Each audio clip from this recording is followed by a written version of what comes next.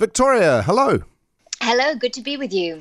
Now, disgraced journalist Martin Bashir has spoken with the Sunday Times, pushing back against Prince William's comments. What's he said?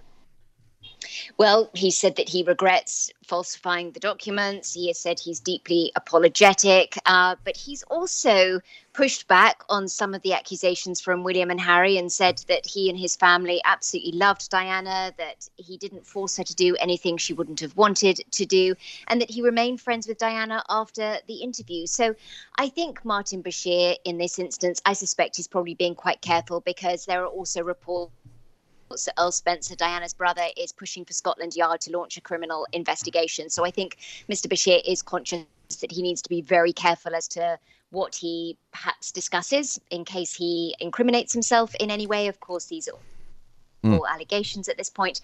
But I think it's not great, is it, that he's not just saying, I'm sorry, without all the ands, ifs and buts. Seems strange that he talks about how much he loved her when that sort of puts him in... I mean, how does he make that comment without any sense of how strange it is when you compare the fact that Prince William probably loved his mother a hell of a lot more than Martin Bashir did? Yes, and probably loved her rather more authentically. It's interesting with Diana. I happen to be fortunate to have been in her presence on several occasions, and she was...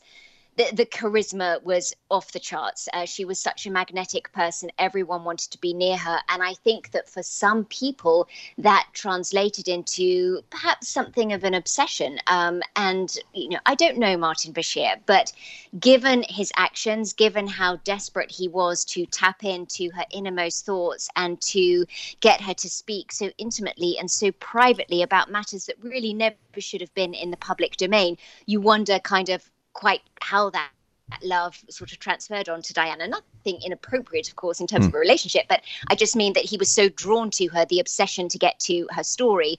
That's where perhaps that's why it led to the behaviour that he undertook. There has been this fixation, maybe I should say focus, on the BBC's role and Martin Bashir's role, but has too much been placed on his shoulders, given that she was driven through a tunnel by someone who was drunk at 192 kilometres an hour?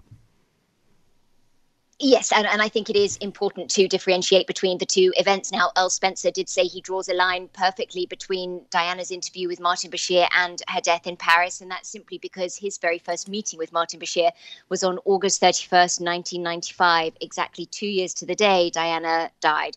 And it's his belief that a number of the elements that transpired with securing that interview, so falsifying these documents, furthering Diana's fear and sense of isolation and paranoia that William talked about, is related to the decisions that she made after the interview. She chose to do away with her royal protection officers because she was so convinced they were spying on her.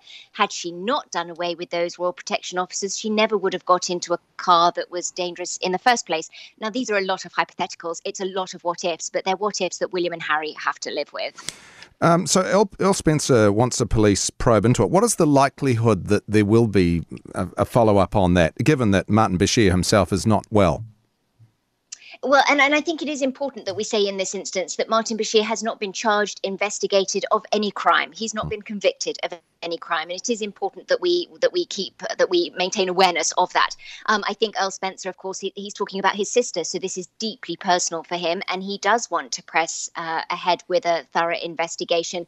I suspect there will need to be more evidence. There would need to be further investigation because we're talking about actions that transpired over 25 years ago. As you mentioned, Martin Bashir has been very unwell as well. That was the reason the BBC gave for him leaving his job last week. I think none of us are stupid enough to think that's the sole reason that he left his job. There was no other option. He had to leave his job at the BBC. But it'll be interesting to see how they proceed because I think the Metropolitan Police will want more concrete evidence. And if they do decide to open an investigation, it just drags out this story even longer. It keeps Diana on the front pages even longer. So at that point, the police may say to her family, William, Harry, Earl Spencer, do you really want to go down this route? Because if we do, then it keeps churning up the past, and that is going to be incredibly painful. Is there any sign of the BBC actually atoning for their sins? Well, they've apologised profusely, and I think Martin Bashir leaving his job speaks to the fact that they are very keen to make this go away and to make amends. It's difficult when we think about the fact that it's staff members, employees that are at the BBC now that were not there 25 years ago, and they did not facilitate securing the interview in the manner in which the employees at the time did. But I think that the BBC, this is a very dark time for them. They are the UK's national broadcaster, and as such, they are required to be an organisation that the British people can turn to for truth and authenticity. And this does start to raise lots of other questions. Well, if you use deceitful practices to secure this interview, well, did you do that for other interviews? Should we be concerned? What other problems could there be behind the scenes? So it does mean that everyone's looking rather more closely at the BBC, and I think they're going to have to be very careful moving ahead that they cross those T's and dot their I's and make sure that they don't do anything else untoward. I was trying to find a way of asking this question without sounding a little crass, but I haven't come up with it yet, so I'm just going to ask. Harry and William have both made public appearances with William's powerful statement, and Harry's been interviewed again by Oprah. Who's winning? It's interesting you say that. There's newspaper articles this weekend on the very topic, and I guess it depends really what camp you're in. The Sussexes, I'm in New York. Yep.